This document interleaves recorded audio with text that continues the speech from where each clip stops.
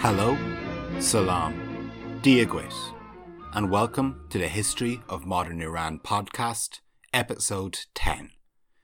Malcolm Khan, Akhundzadeh, and the House of Oblivion.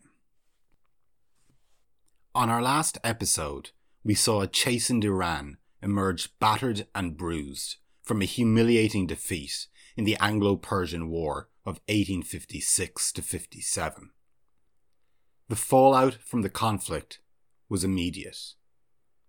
Extortionate taxation to pay for the war effort and the disruption of the conflict led to food shortages and riots, which were put down brutally by the army.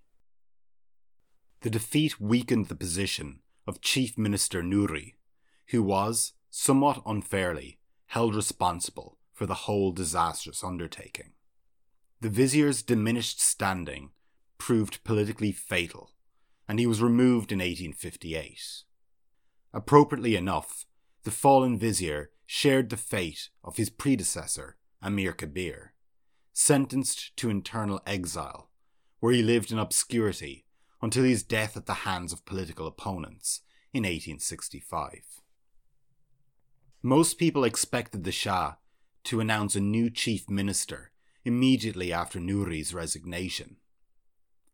Since the time of Fath Ali Shah, the government of Iran had been dominated by strong premiers like Agassi, Nouri, and Amir Kabir. Given that almost every one of these chief ministers had ended up dead or exiled, one wonders why there were so many volunteers for the job. However, Nasser al-Din, now 30 years old, had chafed under both the domineering Kabir and the influence-hoarding Nouri.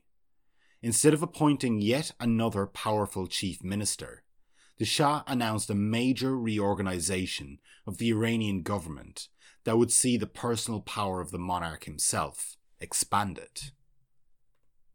Rather than having all affairs of state concentrated in the person of a single chief minister, Nasser al-Din created a council of state with 6 ministers, each responsible for one sphere of government and answerable directly to the Shah.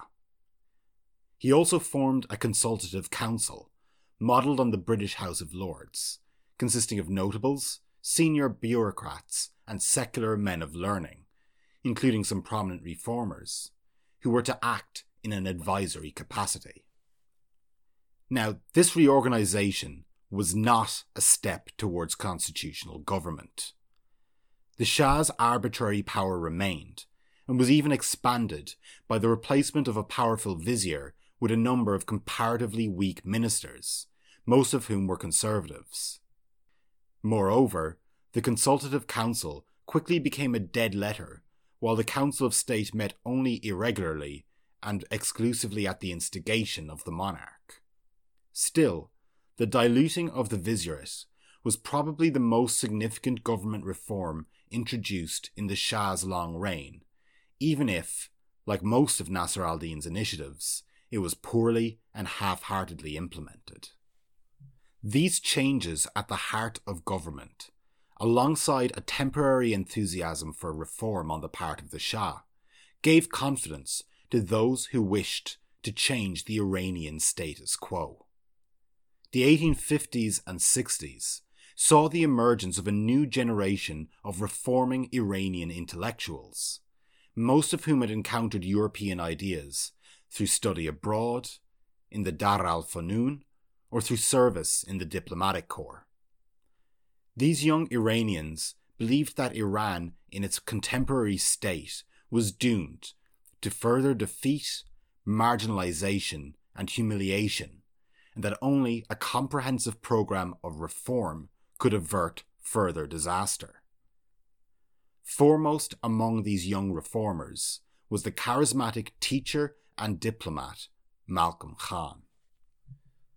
Mirza Malcolm Khan was born in 1834 in the Armenian Christian community of New Julfa, a suburb of Esfahan. His father, Yaqub Khan, was an interpreter and nominal convert to Islam who had leveraged his knowledge of foreign languages to become part of the Shah's inner circle. Like other members of the cosmopolitan Armenian community in Iran, Malcolm was brought up with much greater exposure to foreign ideas than his Persian Shia contemporaries. Malcolm's knowledge of the West was deepened after time spent in France, first as a student and then as part of the Iranian negotiating team that ratified the 1857 Treaty of Paris.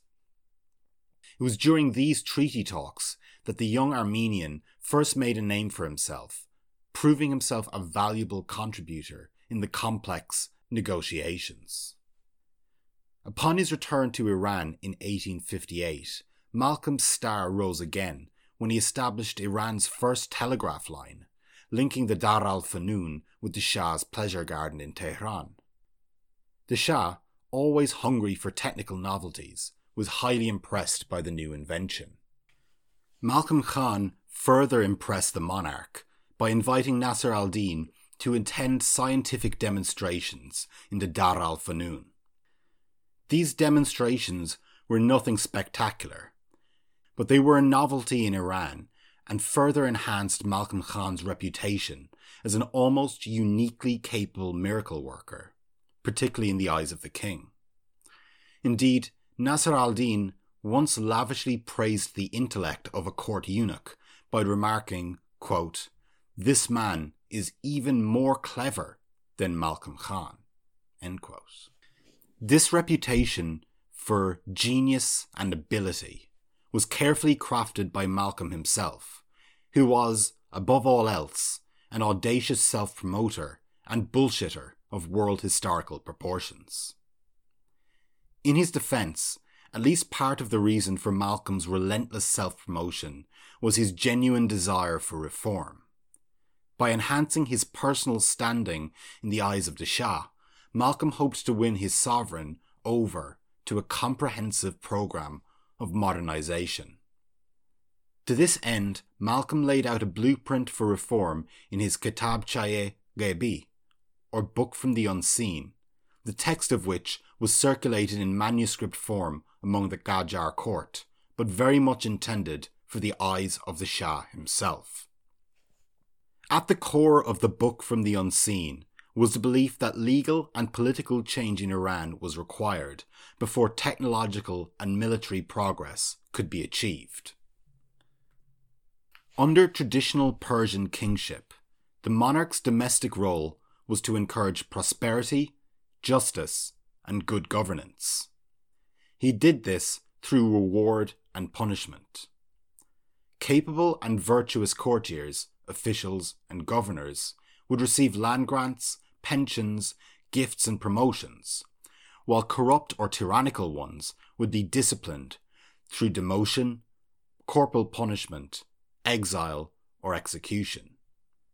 The monarch's prerogative to deal out reward and punishment was unlimited by any checks beyond his own conscience.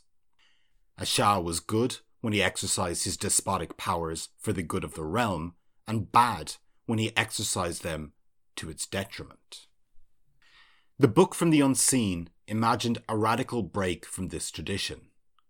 The text proposed an unusual mixture of autocracy and constitutionalism, and seemed to draw its influence from semi-absolutist European regimes like Habsburg Austria and the Second French Empire. Under Malcolm's proposals, the Shah was to remain the source of all political authority. However, this authority was not to be exercised arbitrarily, but through a clear legal framework. The shifting power centres of the old government were to be replaced by a council or majlis and a cabinet of ministers, both of which would be directly appointed by the Shah. The former would act as a legislature and the latter as an executive. The powers of both would be kept rigidly separate to prevent the over-centralisation of power in any one individual institution or person. For this same reason, domains of ministerial authority would be clearly delineated to prevent overlapping spheres of power. Additionally, the reformed state would promulgate a comprehensive law code that would clarify the confusing melange of Sharia and state law that bedeviled Qajar-era judicial reformers. In the most liberal sections of the Kitab, Malcolm proposed a Bill of Rights which included equality before the law and freedom of conscience, radical proposals for their time. Other sections of the Kitab are more authoritarian and illiberal. For example, it proposed the death penalty for corruption and bribery. Had this particular section been implemented, the vast majority of the state's civil servants, the Shah, and Malcolm himself would all have been marched to the gallows. The Kitab also set forth a number of more practical measures. It called for the establishment of a central bank, the expansion of the standing army, and the creation of a comprehensive education system. The specific details on these proposals were slim. Malcolm seems to have been of the opinion that as soon as his governmental and legal reforms were implemented, then the rest would naturally follow. One absence from the cocktail of ideas in the Book of the Unseen is Islam. Malcolm only briefly mentions the possibility of religious objections to reform on the part of the conservative ulama, a possibility which Malcolm quickly rejects before moving on to other issues. This cursory dismissal of possible religious objections was typical of Malcolm's thought more generally. Khan was, at heart, a convinced Europhile who believed that Western institutions could be exported to Iran with minimal modification. His conversion to Islam, moreover, appears to have been a largely nominal move to advance his career. The fact that he later married an Armenian woman in a Christian ceremony would seem to confirm that his adherence to Shi'ism was mostly one of convenience.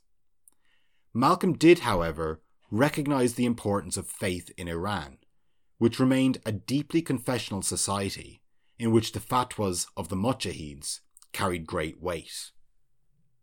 To deal with a possible backlash from religious conservatives, Malcolm made the bold claim that the institutions and ideas of the West were, in fact, based on traditional Islamic principles which had been lost over time. Shiite Persia was not adopting the laws and customs of the West, but rediscovering them. According to Hamid Algar's biography, on which I'm relying heavily, Malcolm's aim was to, quote, accomplish the westernization of Iran under the guise of an Islamic Reformation or Renaissance, end quote. Or, to quote Malcolm himself, quote, as to the principles which are found in Europe, we must get hold of them somehow, no doubt. But instead of taking them from London or Paris, instead of saying that this comes from such and such an ambassador, or that it is advised by such a government, which will never be accepted, it would be very easy to take the same principle and to say that it comes from Islam, and that this can soon be proved. End quote. All of these arguments were made in bad faith. Khan's private outlook was essentially secular, bordering on atheistic, and his use of Islam almost entirely instrumental. Indeed, he was candid about his strategy when addressing European audiences and in his private correspondence. Quote, I knew that it was useless to attempt a remodeling of Persia in European forms, and I was determined to clothe my material reformation in a garb my people would understand. The garb of religion. End quote. If Malcolm Khan sought to use Islam to give cover and legitimacy to a European-influenced modernizing project, his acquaintance and contemporary Akhundzadeh simply rejected the Muslim faith entirely. Mirza Fath Ali Akhundzadeh was born in 1812 in Iranian Azerbaijan and raised in the town of Nuka, which, in 1828, became part of the Russian Empire under the terms of the Treaty of Turkmenchai. Ironically, given his later thought, Akhundzadeh was initially expected to join the ranks of the Ulema, but was persuaded not to do so by his anti-clerical calligraphy teacher. Instead, Akhundzadeh utilized his fluency in Russian, Persian, and his native Azeri Turkish to rise through the ranks of the Russian civil service as a translator and interpreter. Influenced by the contemporary nihilist movement in Russia, Akhundzadeh abandoned his youthful faith in Islam in favour of European materialism and positivism, writing, quote, "I am indifferent to all religions and do not favour any in hope of salvation. I prefer that religion through which man can achieve happiness and freedom in this world." End quote. Despite being ethnically Azeri and a loyal servant of the Russian state, Akhundzadeh was also a pioneer of Iranian nationalism. His ideas on the subject were most famously set down in his 1865 work, The Maktabat. The Maktabat presents itself as a dialogue between the Iranian Prince Jamal and the Indian Prince Kamal, with the latter largely serving as a mouthpiece for Akhundzadeh's own views. Akhundzadeh, through Kamal, argues that Iran's contemporary shortcomings can be traced back to the Arab invasion of the 7th century. Pre-Islamic Iran is presented as an almost perfect utopia, with just kings presiding over a happy, intelligent, and prosperous people.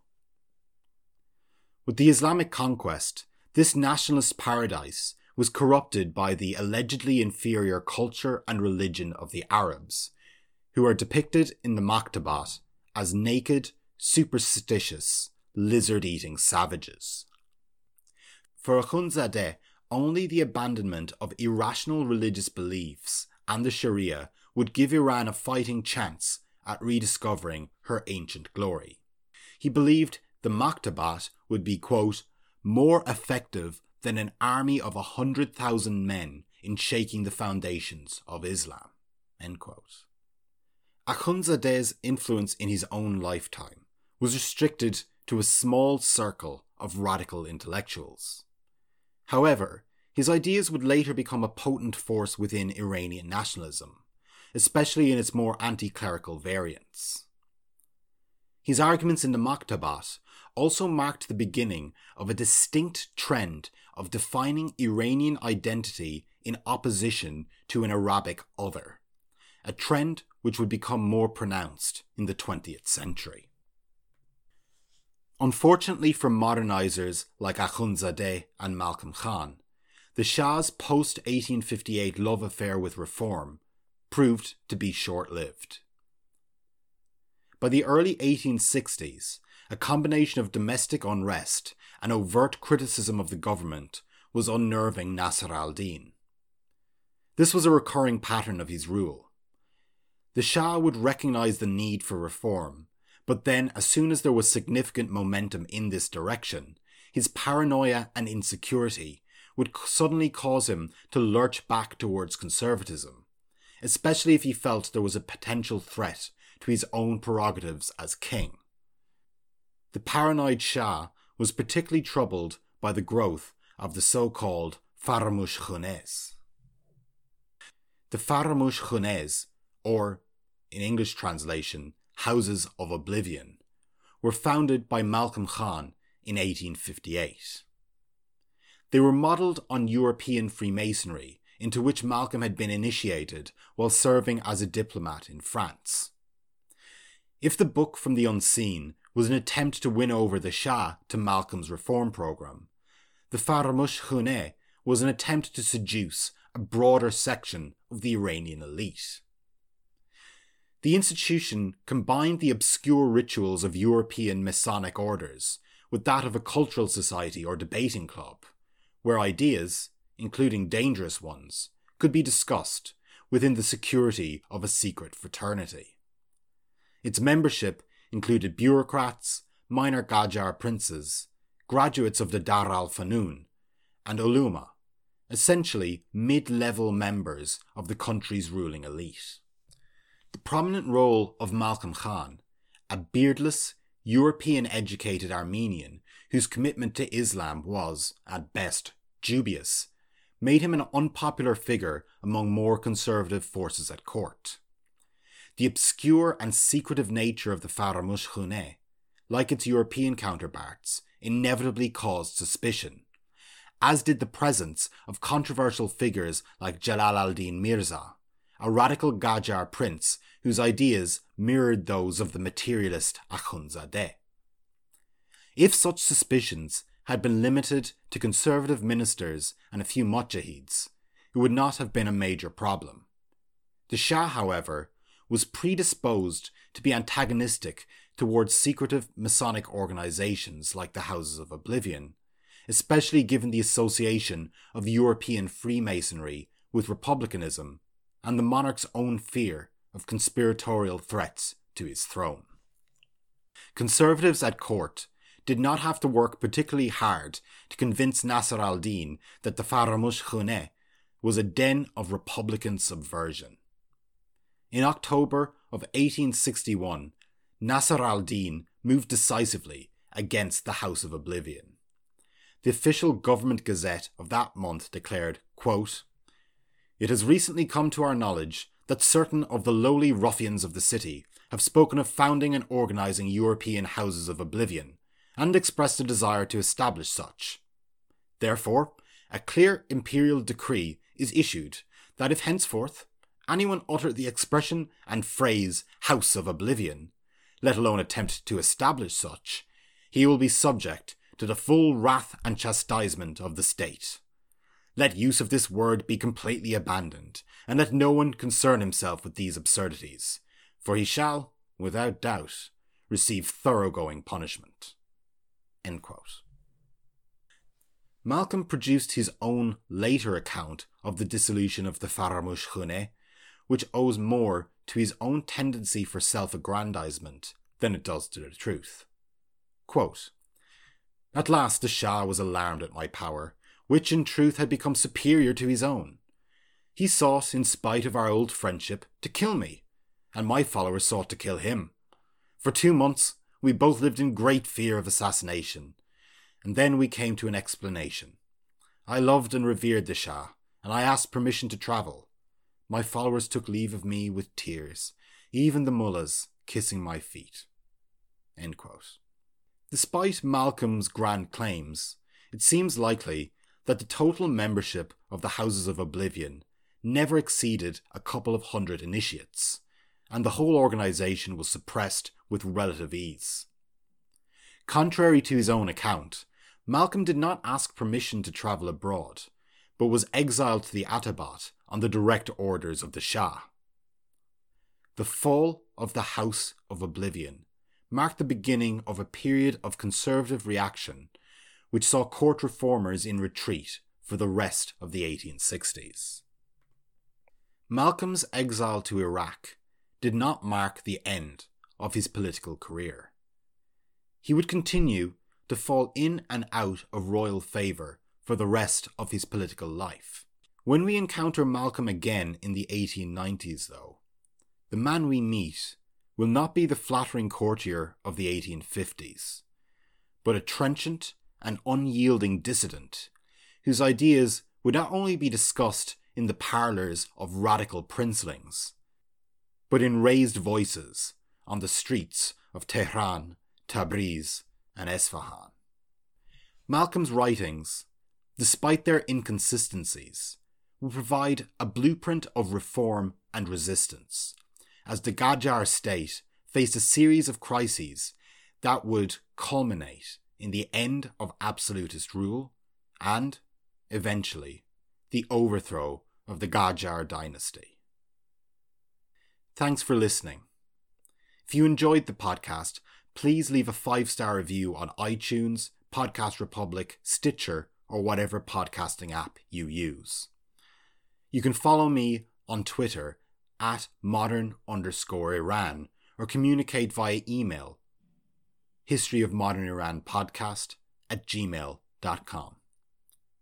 Until next time, goodbye, Slán, Khoda Hafiz.